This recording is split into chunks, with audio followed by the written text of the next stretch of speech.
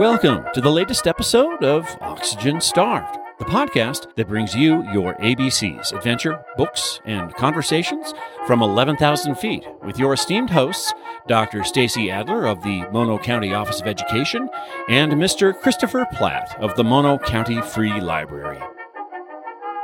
Hey listeners, welcome to another episode of the Oxygen Starved podcast, where we bring you your adventure, books, and conversation from 11,000 feet in the beautiful Eastern Sierra.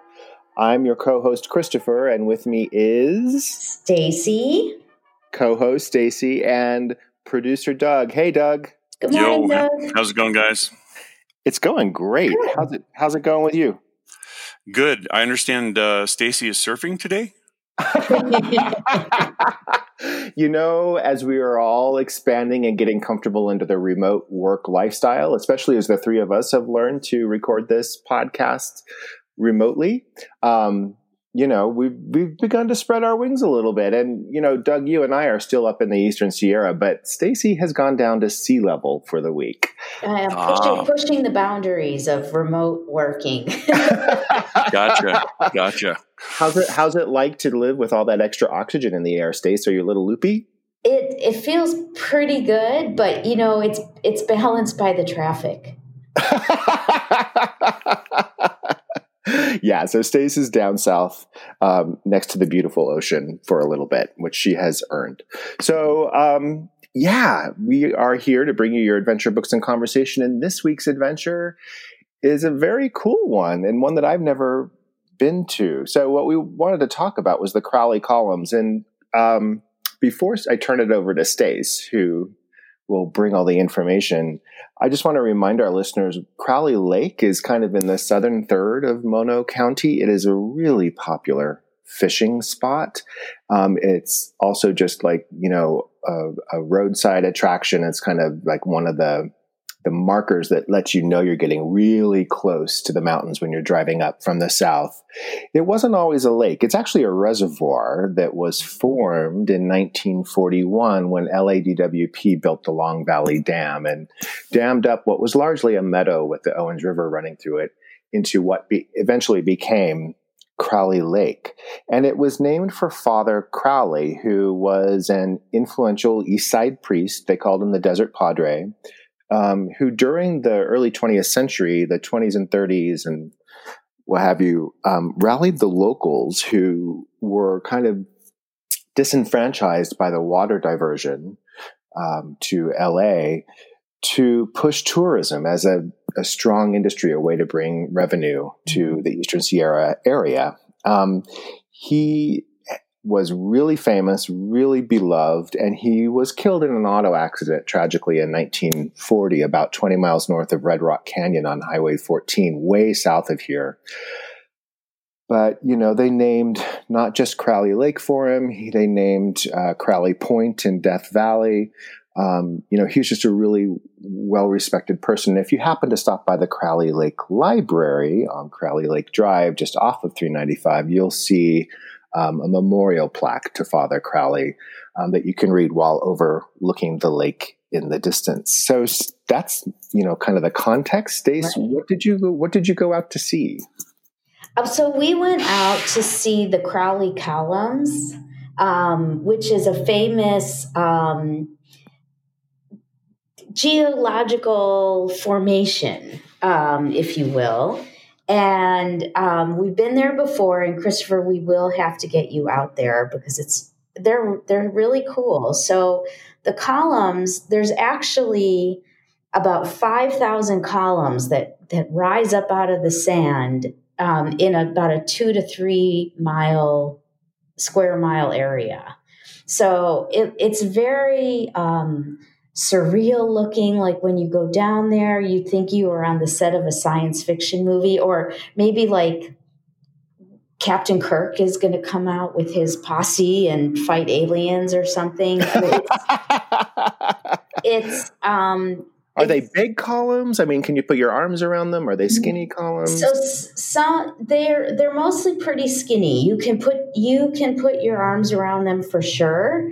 And we'll post some pictures on our website. So and on our Instagram page, so listeners can check it out.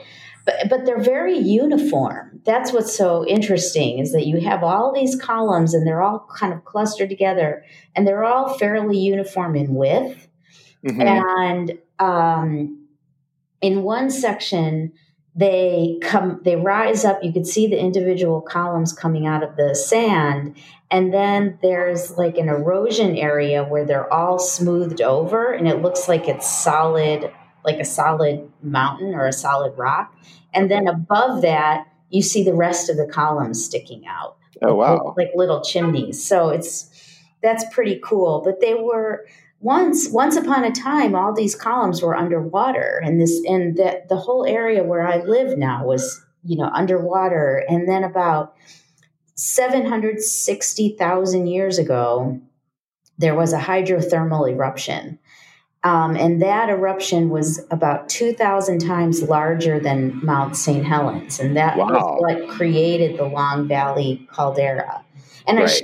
I should give a shout out to our podcast resident geologist, Joe Adler, because he gave us all this information. And we might be the only podcast to have a resident geologist. So, so I love that. I love that. So Joe's gave me a little lecture information on this as we were cruising through all these columns. But the columns, they come up. So we've talked about the Bishop Tuff before, right. And it's just kind of like the land that, makes up the land here. So the columns come up through the Bishop Tuff.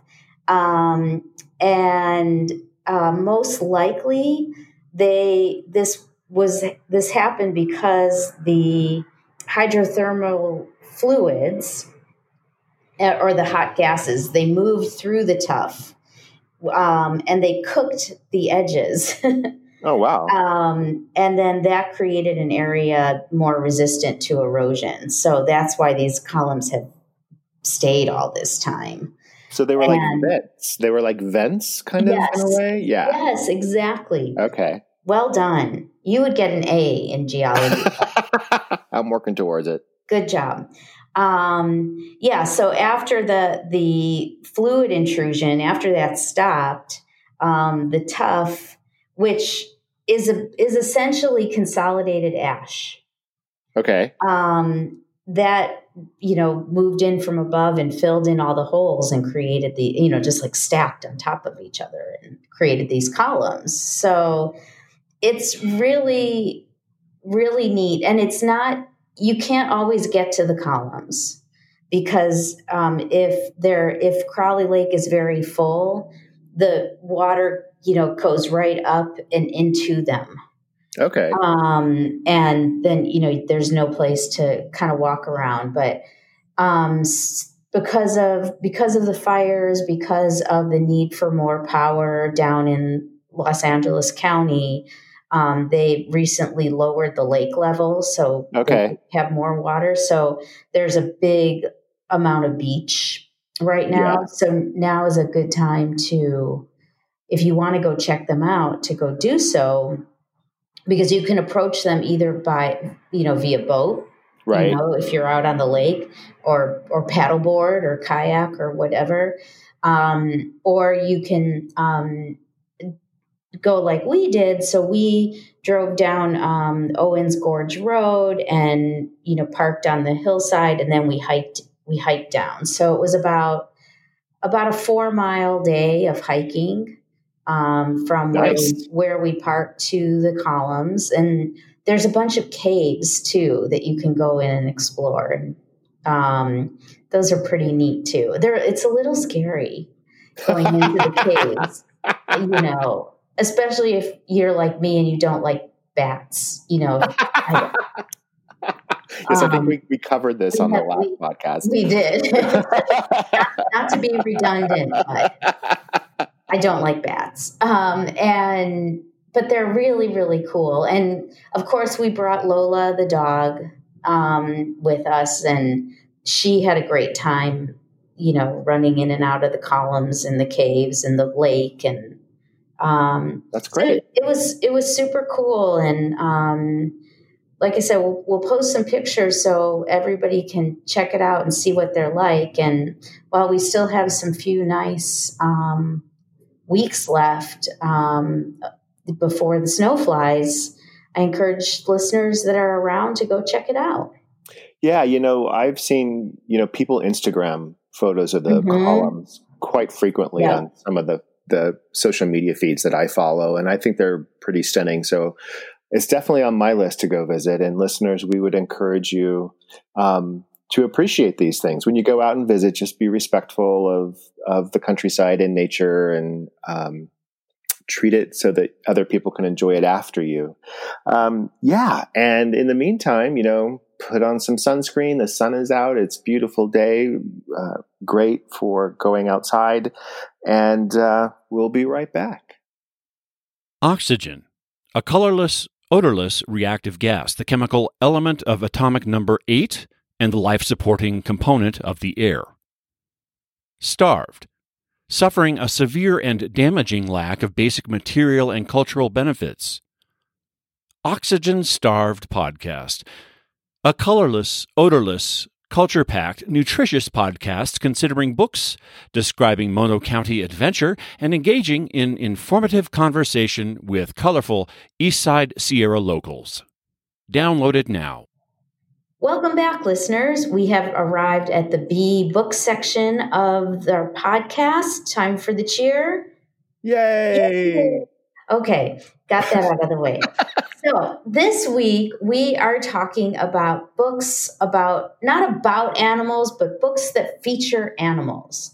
And another idea that I had, and I don't know why, I can't remember why.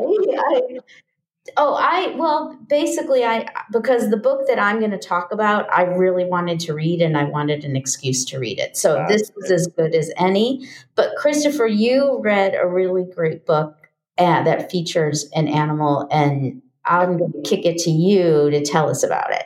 I did. And I don't remember arguing with you very much on this topic, since I love reading about animals anyway. Yes. And I know many of our listeners do. So the book that I chose to read came out recently, just this year, and it's called Running with Sherman, The Donkey with the Heart of a Hero by Christopher McDougall.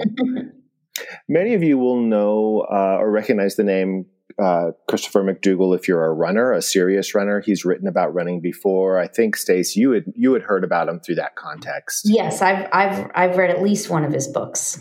Yeah, he wrote Born to Run, which I think was his previous big book. I think he started or kind of made popular the barefoot running movement, all that kind of stuff. Yep. And he and his wife and young children live on a farm, a kind of menagerie of many rescued animals in central Pennsylvania. And what this book is about is he adopts a down on its heels donkey who'd been rescued from a hoarder. And this is Sherman. Sherman arrived in very bad shape, and is what he learned, because he'd never had a donkey before. So he was working with another person who lived on a farm nearby who did, this woman named Tanya, was that as much as Sherman needed physical help for recovery, there was a lot wrong with him physically. He also needed mental help. He was kind of dejected, and there was really he needed a reason to live. And what this woman said is donkeys need a purpose. They need a job. So that kind of turned it into, a quest for McDougall to kind of heal this donkey, not just physically, but mentally as well. And so the crazy idea he picks up is burro racing. Burro and donkey are the same thing, right? But yeah, I'd never heard of it before this book. I bet a lot of listeners had not heard of it before. But he had heard about burro racing in this race in high altitude in the Rockies, and he decides to train Sherman for the race. So, we had chatted with Andrew Castor a couple episodes ago about like how to train as a runner and deal with different things. This book is about training a donkey to be a distance runner, which was kind of fascinating. And I just thought it was fascinating that donkeys even will do this at all. So a little bit of context for that. Pack burro racing is, believe it or not, the official summer heritage sport in Colorado. It happens in multiple towns in the area and other states in the West now. And it's thought to derive from mining days when prospectors would take the donkeys along to carry their supplies, and they walked alongside on a lead rope. So the only difference now is that they have to run. In a typical burro race, a runner and a burro travel a course together, with the runner leading the burro on the rope, the donkey on the rope. Riding isn't allowed. In fact, the donkey can ride the person can carry the burro. The burro cannot carry the human. And the burro must be on a lead rope, which is limited to 15 feet. And they must also carry a pack saddle with 33 pounds of traditional mining gear, which must include a pick, a gold pan, and a shovel. So Wow. Picture the starting line. There's all these runners, mostly in typical running gear, bibs, Right. technical shorts and shirts and fancy running shoes for cross-country running. And next to each one is a donkey with gear on its back that includes a pick, a gold pan, and a shovel. So it's just kind of a curious, kind of chaotic thing to imagine it all. So as he prepares for this, McDougall decides to create a team. And he enlists fellow donkeys, Matilda and Flower, to make out the donkey team. And they each kind of have their own personality, and that devolves into their own role to play in a team, which makes a lot of sense. And then he enlists his wife, Mika, and this college-age kid named Zeke, who's going through some mental stuff of his own to fill out the human runner roster. So there's 3 humans and 3 donkeys, and then they start training obsessively, just like any runner would. Right. And what he describes is an experience of kind of a battle of wills that leads to a melding of minds through a lot of different layers. Unlike other animals such as horses or dogs, donkeys cannot be trained with fear as a motivation. They have no problem refusing to do something until they decide it's worth doing. Right. And so convincing them that they want to do something is part of the challenge that McDougall is facing. Convincing them that they want to go running, that they want to go running with him, and that they're going to overcome all their own skittishness, because they're also notoriously skittish. They can be nervous of asphalt. Sherman doesn't want to put his hooves on asphalt when he first arrives. Ponds, wet spots in the road, a flash of orange vests, streams, little rivulets that go under the road in a culvert. You don't even see the water. You just hear it. Donkeys can, if they're afraid of it, they will just stop and refuse to budge. So, he describes a lot of dealing with these tidbits in a very humorous Bill Bryson kind of style. Yeah. Over time, the Zeke and Sherman relationship, Zeke and Sherman are the 2 that run together. Their relationship becomes the standout. They really help each other out. Zeke is a college-age man and experiencing severe bouts of depression. And this is one way he enlists to cope with his own mental issues. And, their bonding is really touching throughout the course of it. There's a further colorful cast of characters who grace these pages, from the Amish neighbors. They are in the middle of Pennsylvania, remember, right? Including a midnight Amish running club that is darn serious, and they are like killer runners. And the women who participate, who are Amish at least, wear their Amish. They wear the white bonnet and the dress while they're running. Wow. It's just utterly fascinating. The farm neighbor, Tanya, who is a crucial friend in teaching McDougall about donkeys when Sherman first arrives, and she connects him with Flower and Matilda. A whole bunch of crazy donkey runners, these people who go into these races. You kind of got to have one screw loose to do this. A couple of freewheeling, take no prisoners women who step in last minute to drive the donkey team to the race in Colorado when Tanya is injured and can't drive them. They become part of this colorful cast.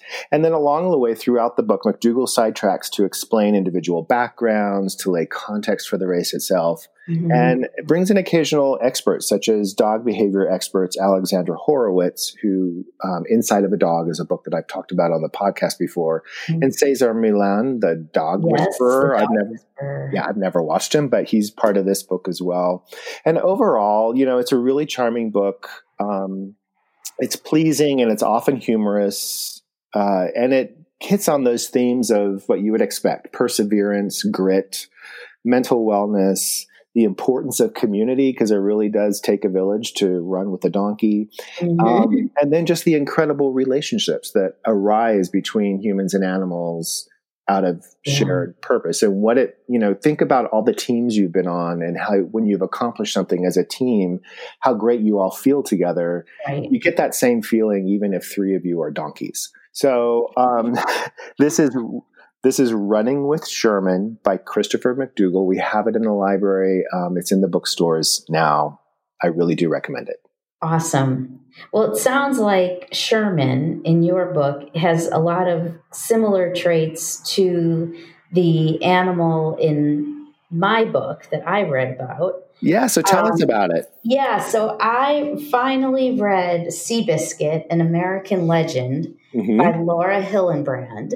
Right. And this is not a new book. This was published in 1999, and I'm sure many of our listeners have seen the movie, which came out in 2003. And the movie is one of my favorite movies, and I've always wanted to read the book, and so hence this topic, and we're talking about it today. So Seabiscuit actually won the William Hill Sports Book of the Year award after it was published.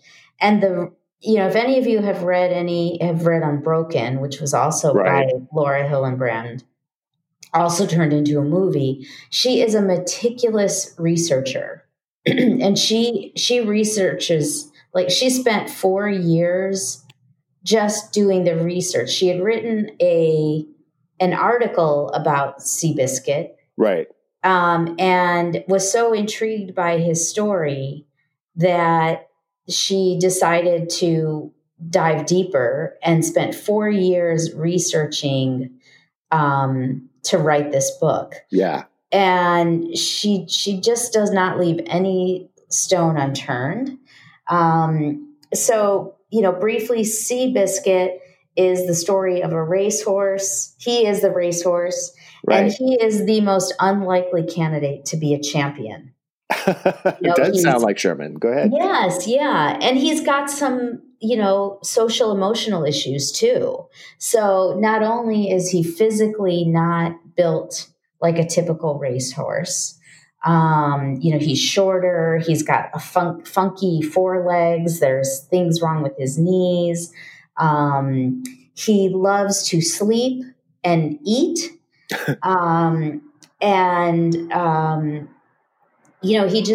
He's very stubborn. He's mean. At the beginning, he was kind of, he is the animal main character. And then there are three men who rally around him to make him the champion that he is. And the first is the owner. His owner is Charles Howard, who brought Buick cars to the West Coast. Okay. And then Tom Smith was the trainer, and Tom Smith did not have human relationships. Okay. He had relationships with, friendships. He didn't have any human friendships, but he really knew how to take care of horses. Yeah. And then the jockey was Red Pollard. And Red Pollard had been abandoned by his family during when there was he grew up in Edmonton in Canada. Mm-hmm. And his family fell on financial hard times, and they had 7 kids, and they kind of cast him out. So, we can't you're older, you've got to go out and make your way. Right. So, each one of these gentlemen had their own issues. Charles Howard had lost a child. His oldest son, or second oldest son, was killed in a car accident when Charles was out of the country. He never really recovered from that trauma. You have Tom Smith, who's kind of this loner, kind of goes all over, from racetrack to racetrack trying to train horses. And then, you have Red Pollard, who has his issues. And these three are all brought together by Seabiscuit. And you spoke of, when you were talking about running with Sherman, you spoke of donkeys needing a purpose. Yeah. So Seabiscuit became these guys' purpose. And when Seabiscuit realized that he was being cared for and, loved and admired, his career really started to take off. So, I mean, this is definitely, if you like stories about underdogs rising to the top and overcoming adversity, this is a great story. This is a great book to read. And I was amazed. No, so I've seen the movie multiple times.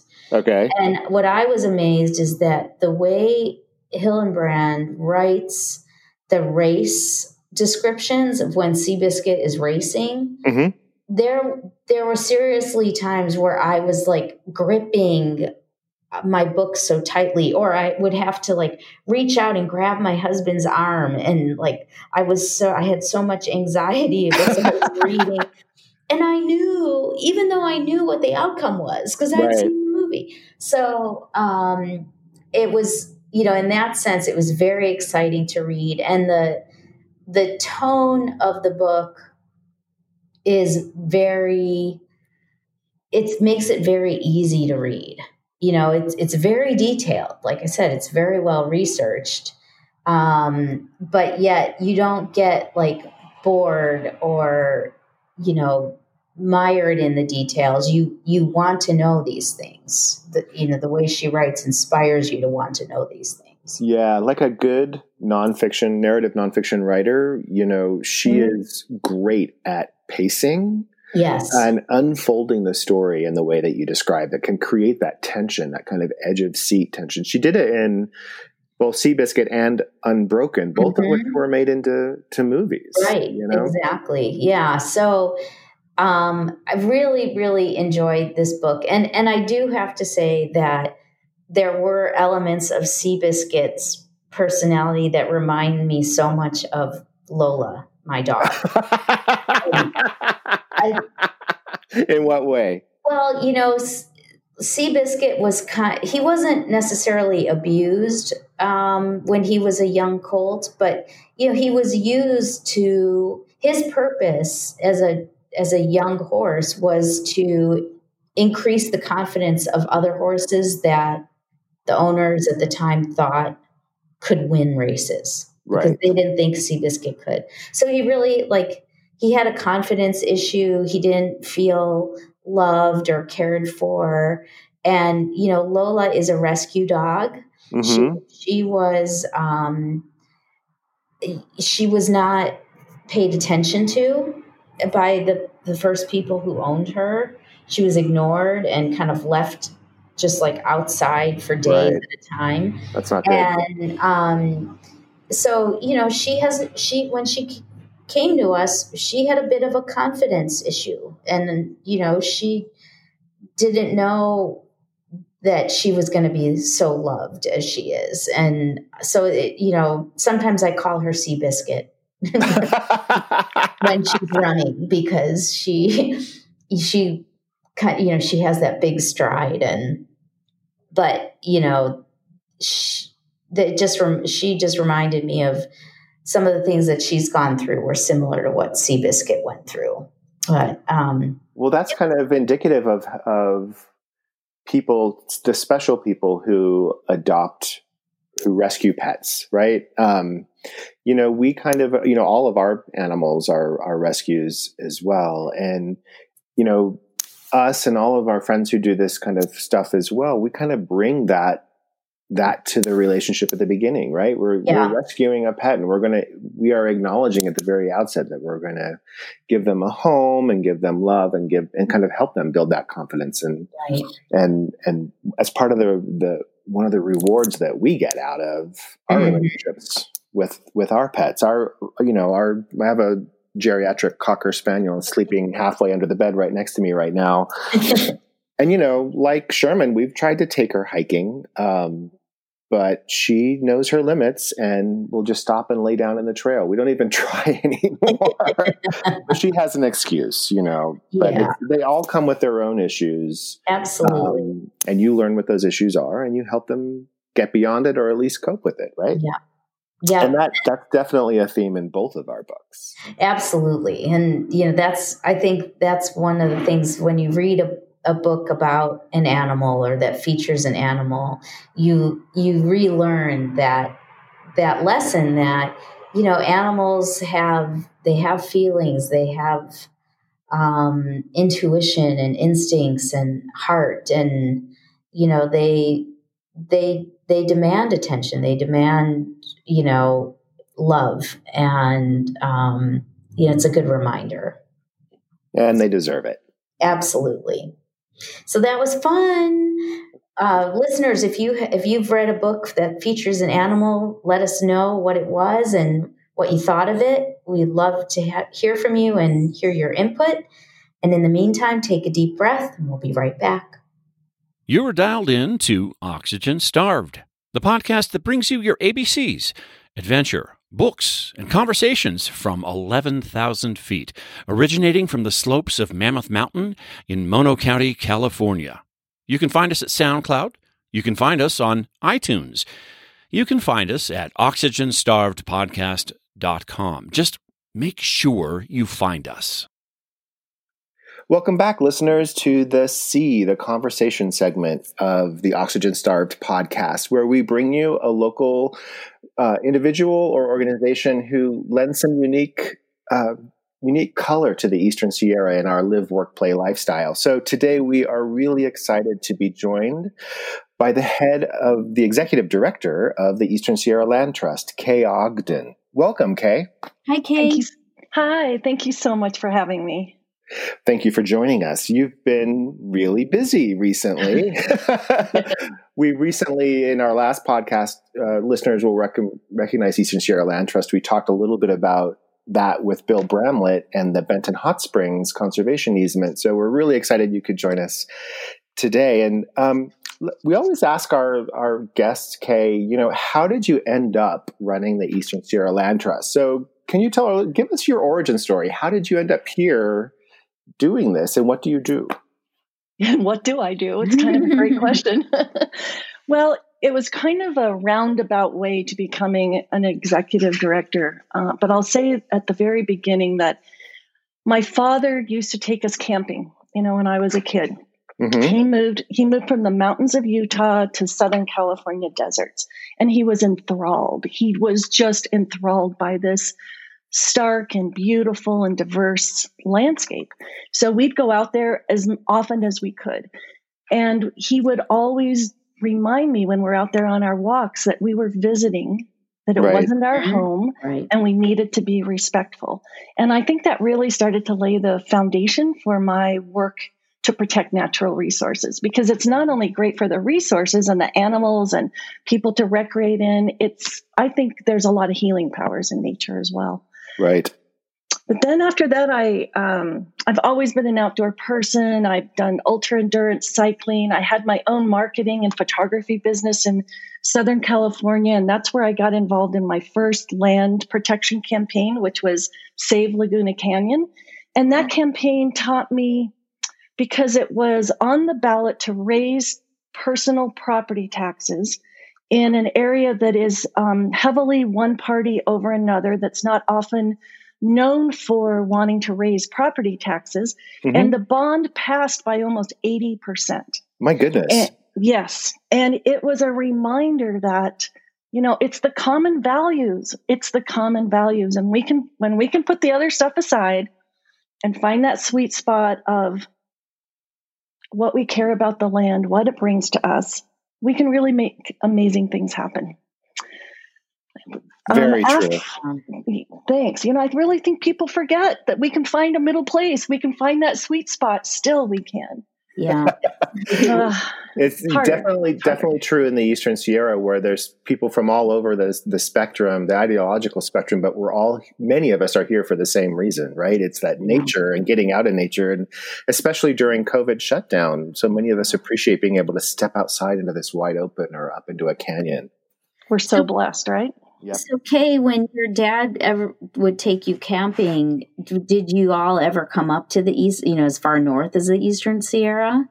Only one time we went, and it just escaped me. It was Southern Sierra, and we went on, it was supposed to be a fire road, and we were left Costa Mesa, Newport Beach after my dad got home from work, and we were going to come up, set up camp with some other folks.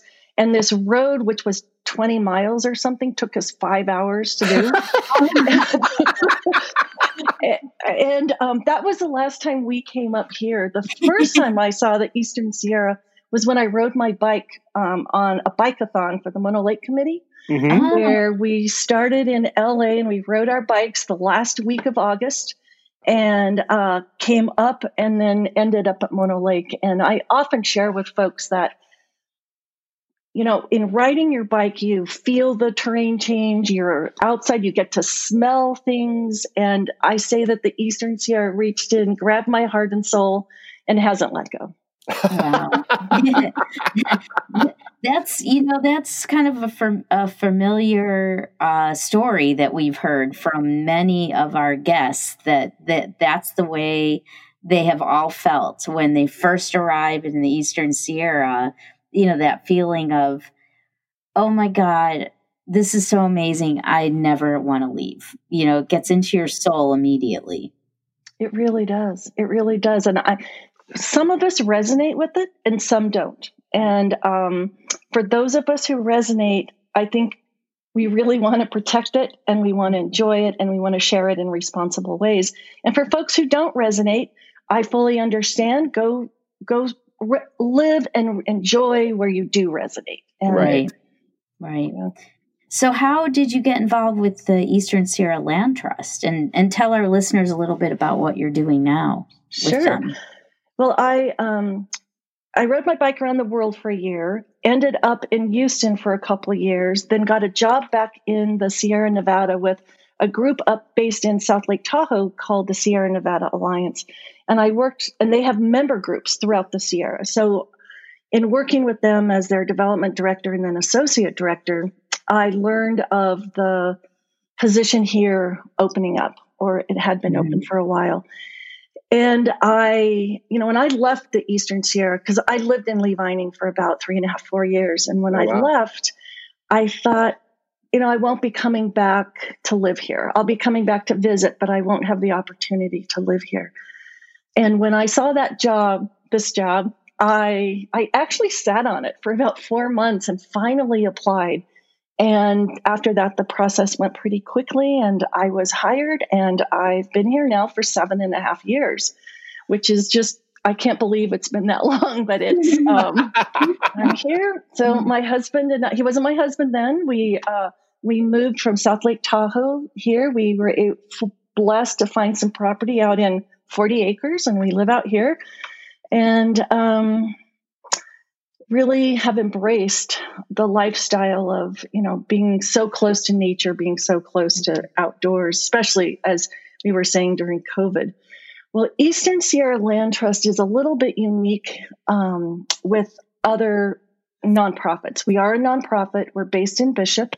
Our service area is Inyo County, Mono County, Alpine County, 9% of the state of California. Right. That's big. It's big. And let's just add this. We also work in Western Nevada. Right. So because the water doesn't end at the state line, the watershed continues across, the migration corridors continue. And of course, some of the larger ranches, the landowners have ranches in both locations, and some actually almost cross boundaries. Right. So we work to support private landowners in finding protection tools if they're interested in protecting their land. So in our mission, we say willing landowners, because that's one of the misnomers about a land trust. In fact, when I first moved here, we had somebody come to give us an estimate to do some not landscaping, but tractor work out in the yard. And he asked why I was here. I said, I just started this new job. And he said, oh, you're the organization that steals land and gives it to the government. And I thought, oh gosh, no, that's not it at all.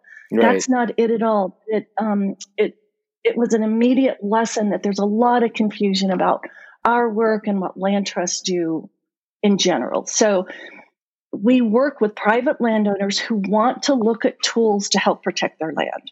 And our mission actually says that we try to protect land for scenic, agricultural, natural, recreation, historical, as well as watershed values. So we're looking at protecting land from a very broad spectrum. The filter is big, right? Because, recreation here, we need to make sure people can still do that. And agriculture is a huge component of our economy up here.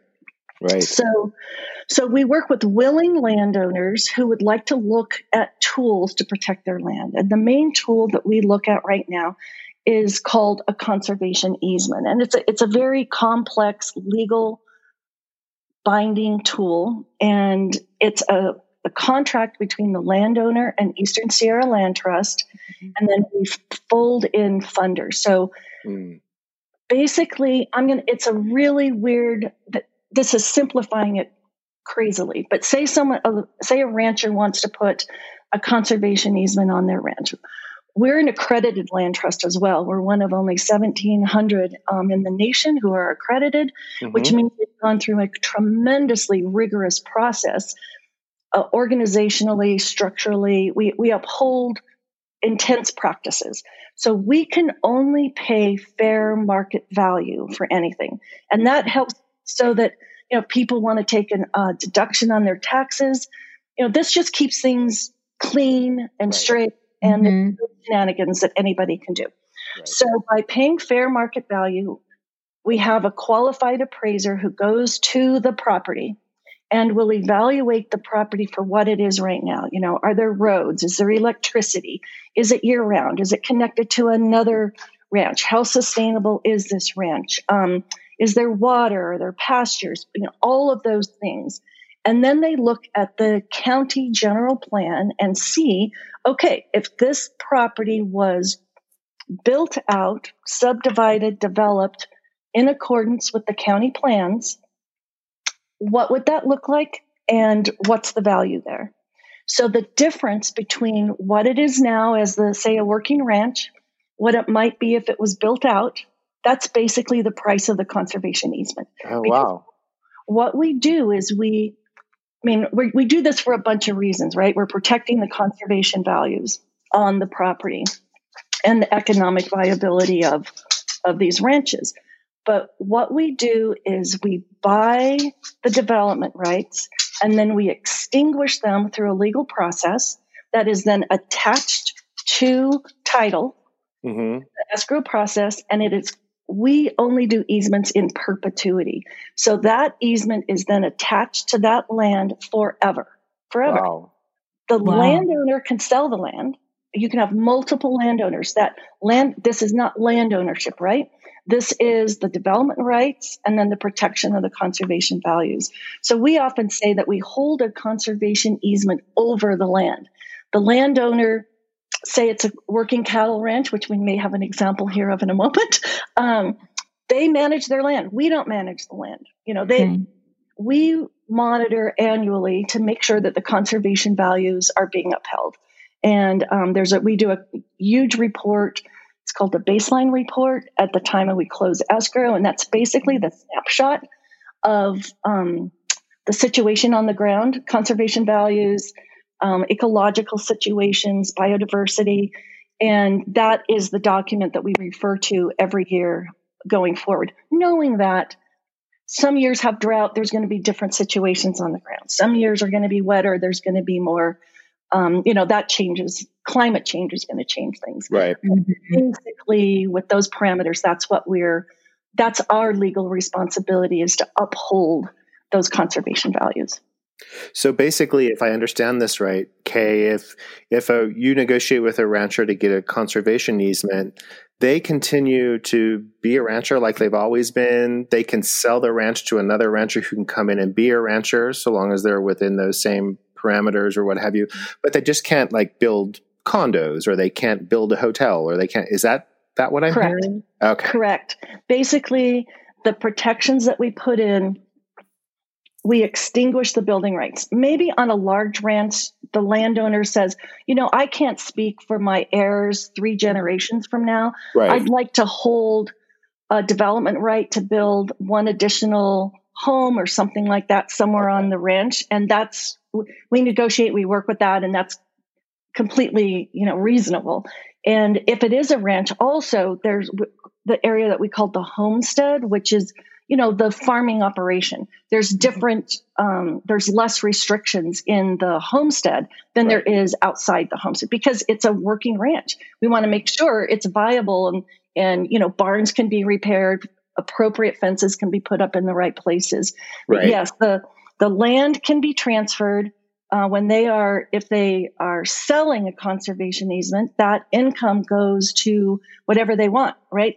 We know some folks have used it to retire and then turn it over to the next generation. Others have invested. We had one landowner some number of years ago who said, I have to close by, I'm going to make the date up, August 15th, because there's a big auction of cattle and I want to go buy more cattle. So I need to have the funds in my bank account.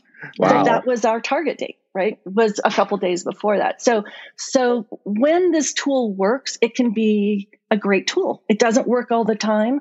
There's always challenges, but when it does work, it's a great way to keep, ranchers are on such a tight margin. So this is a way that there can be an investment. Right. We have one landowner last year who targeted purchasing some additional rangeland. And so it's a way to get investment into their business. It's a way to protect the land. And again, like I say, it is in perpetuity. So like Bridgeport Valley will look like Bridgeport Valley, or, places where these ranches are will not be subdivided and turned per the county rules, whatever could be built there. County general plan might say, a condo can't go there, but you could build 20 units, 20 individual houses over 80 acres or something. Right. So right. That goes away. So I mentioned, Benton Hot Springs and Bill Bramlett already. And can you talk about some recent deals you've done, or thank you so much. Isn't that amazing that we just announced, and we're in the process of rolling out this news. There'll be more details next week, but yes, we did just complete a conservation easement over the Honeywell Ranch at Bridgeport Valley. And so just if you hear something in my voice, I'm going to tell you that people who know me know that when I am inspired, I can get emotional. And I didn't think this was going to happen, but here it is. This is an amazing project with an amazing family. And the fact that ranch is now protected with the conservation easement in perpetuity is huge. And the Honeywells were amazing. There's always challenges, but of course, this is 4,100 acre ranch. That's just a lot of stuff. And then getting funding, right? We had to also secure funding.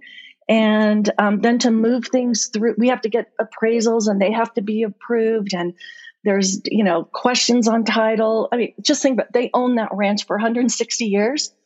There was some title work that, nobody knew about that had to, way back when. Just those are the little things, the checks and balances and the due diligence that we have to do. Can you tell us real briefly, Kay, can you tell our listeners where the Honeywell Ranch is situated? Sure. It's in the middle of Bridgeport Valley. So if you go to Bridgeport and then you take the road up to Twin Lakes, you will, as you're going through the big meadow, you'll see a turnoff dirt road on one corner, and it says Circle H, and that is the road that goes out to the ranch. It is private property. They do have a working guest ranch, but you need to call and talk to them and see when it's appropriate to come out. It isn't just a place where folks can go and wander about. It is private property. And do they have cattle on that ranch too? Yes. Oh yeah. It's a working cattle ranch. They have a lot of cattle. They have a lot of horses. And in fact, the guests who sign up to work and visit the guest ranch actually help with the operations. It's really cool. And one other thing that is just, I think they're the last ones in the region who do this. They literally walk their cows from the ranch in Bridgeport to their ranch in Smith Valley. Right. I think it's in early November. It depends on the weather, right? This is all weather dependent. But I think it's a 4-day, 5-day walk. And they, instead of transporting via vehicle, they walk their cows. It's really cool. That's very I haven't been cool. on it. I've seen it, but yeah. Yeah. So it is really, if you know Bridgeport at all or that valley, it is one of the most stunning scenic panoramas of the Eastern Sierra. It's so beautiful. And now it's going to stay that way, right? Yep. Yeah. It is predominantly protected with conservation easements. There are already several there. Centennial Ranch has one. There was another one that we completed, I guess, about 2 years ago called Shawnee Point Ranch. There's one that California Rangeland Trust, which they put one in before we started. So the majority of the valley is protected. There are still some parts of it that we hope to work with the landowners and continue protection methods there. So that's great. I think it's marvelous. So there's some other stuff that the Land Trust does, right? Because I first discovered you through educational programs. Exactly. We feel like, how many of us are ranchers and how many of us have thousands of acres that we want to protect? It's a small group. Right. So how can we connect with other folks? So we do that. We have a program called Community Connections. And we certify pollinator gardens. We do outreach events. We do deer migration walks. So we try to educate people about who we are, what we do, and also why it's important to be doing it. Because like you said, if we can protect the habitats before we have to help introduce the species, then, that's where we are. And so that's also why we're doing a lot of work with sage-grouse, the bi-state sage-grouse. We're trying to protect their habitat. And we do the working ranches. It's the same habitat, but because when we protect a ranch, the deer go through it. Right. Everything can go through it. So it works for critical habitats. It works because we have working farms and ranches program. We have a critical habitat program, and then we have community connections, which is where we try to, connect with our community. We try to be good neighbors. We try to be a part of, living here. And we do that in all those different ways. The pollinator garden is a super popular project. I love that because my partner and I have done it twice now, I think, where you can kind of tour around the communities and see people who've gotten certified pollinator gardens and get ideas from them. Yep. That's the tour that we do. We obviously couldn't do that this year because of COVID, but we're looking at ways to do it. In the future, we're trying to collect videos that we can show, gardens in multiple seasons. So we basically, we closed our office mid-March. Everybody started working remotely. We had to set up secure channels. And our AmeriCorps member, Marie, who ran our Community Connections program, we just had to pivot on a dime and say, okay, how are we going to do our pollinator workshops? And instead of having it a half-day in-person event, we did a series of webinars. Right. Where we had guest speakers come in and talk, and they were really popular. So we try to be a good neighbor through the Community Connections by educating people about what we do and who we are. And when we can do in person, we welcome people into our garden. We have the demonstration garden at the office, which is still there, so folks can come. It's been tended to. We've been coming to the office. We've been rotating a staff through there. It's not just shut down. But the demonstration garden is a great way to go and look because there's little plaques so you can see the name of the plant, common as well as Latin, and then you can see what the plant looks like in the different seasons. Right. Cool. Well, Christopher and myself, we participated in one of the deer migration talks earlier before COVID. And it was so interesting. We learned so much. So, the programs are really that you put on are so valuable and rich, and they're wonderful that we can access them here. Thank you. Thanks. We really try to not balance, that almost sounded wrong, but there's the science of things. There's the natural resources that need protected. And that's real information that we want to convey. And then we don't want to forget, we don't want to just talk about species and biodiversity and acres and numbers. We also want to remind people about how you feel when you're out in nature and you see that beautiful deer in its natural habitat. Yeah. And what that feeling does for all of us is what we're trying to remind people about and keep places where we can all do that. Yeah, absolutely. And people can find out more about the Eastern Sierra Land Trust at your website, right? Which is, is it ESLT? ESLT.org. You sure can. And my email, kay@ESLT.org. Folks can always send me an email, and I'll be glad to set up a time to talk any questions, because the conservation easement is an odd tool, and I'd love to talk more about it, but it can be wormholes. So it's fascinating conversation for people who want to learn that wormhole. But if you don't, we can keep it on the let's talk about our book club and our sunflower kids and the deer migration tour. There's so much going on. We'll put those links in our show notes for our listeners so they can access them and know where to find you. But Kay, what do you like to do when you are not working for the Land Trust? Great question. And I would say that is a personal goal of mine, to have more time where I set aside. I love this organization, and I do work a lot to help try to move it forward. Pre-COVID, hikes and walks and canoe trips or kayak trips and bike rides.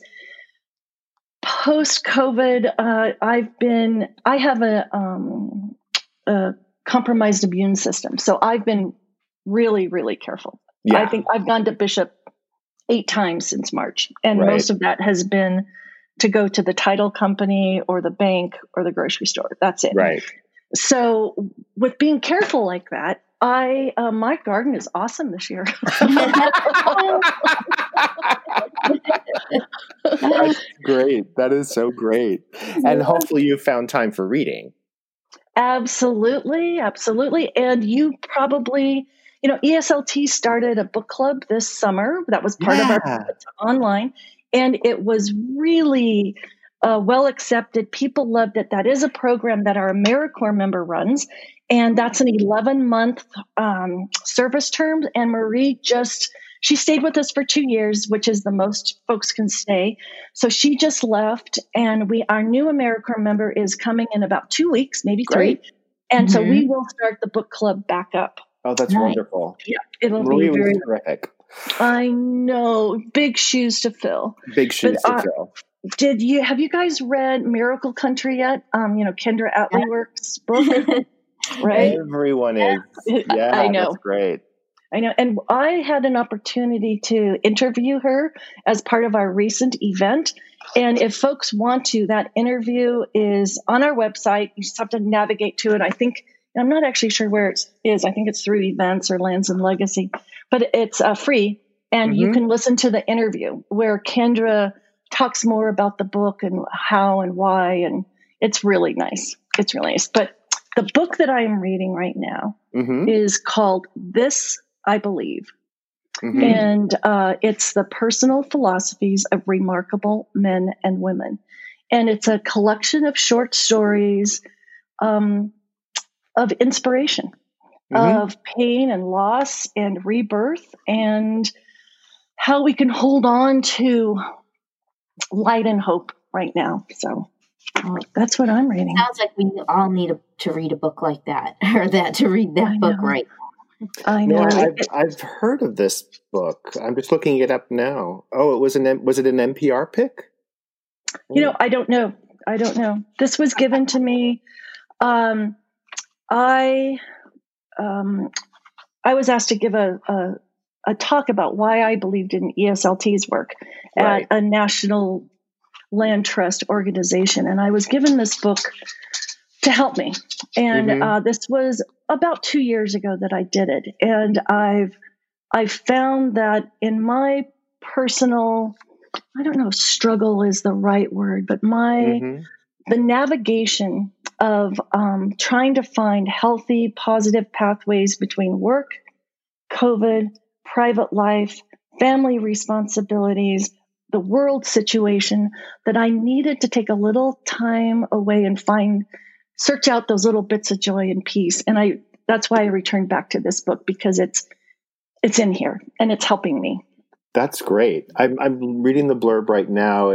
I guess it takes the structure from an old radio program in the 50s that Edward R. Murrow hosted called This I Believe, and it looks like NPR resurrected it in 2005 as a weekly segment, and as you say, brought in so many different people to contribute. It's fascinating. Yeah. I'm adding it to my list right now.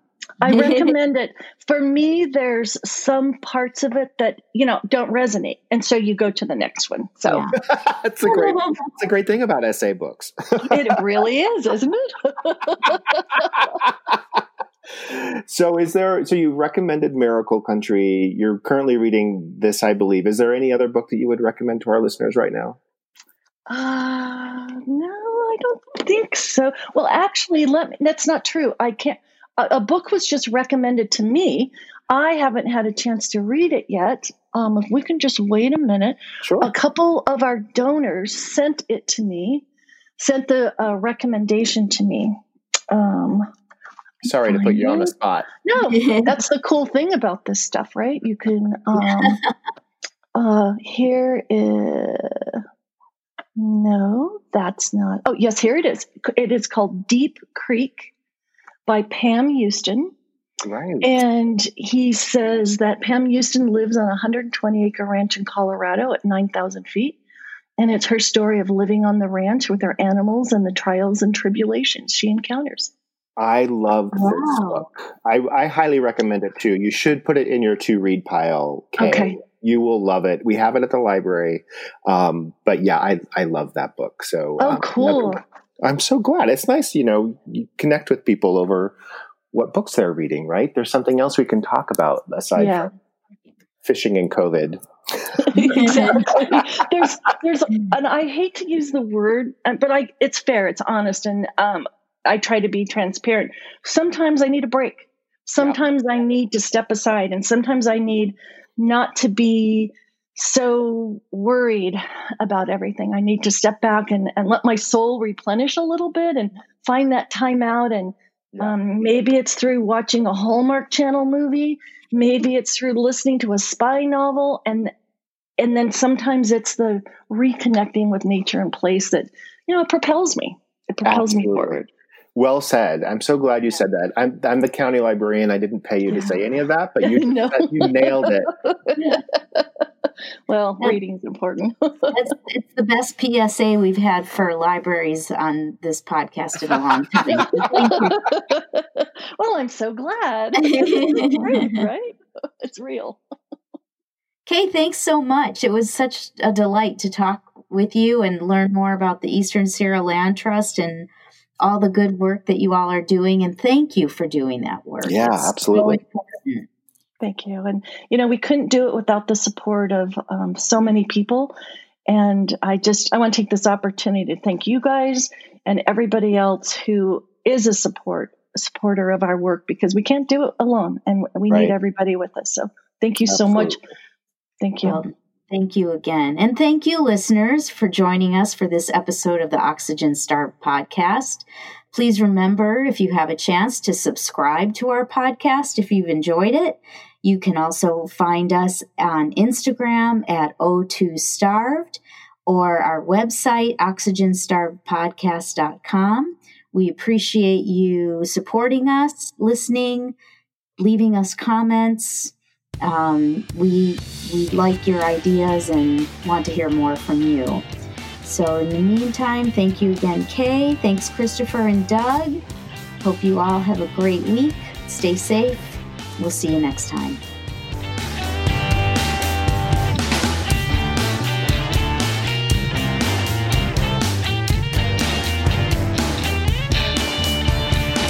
Thanks for joining us here for Oxygen Starved. Our outro music, Iron Bacon, is composed and performed by Kevin MacLeod.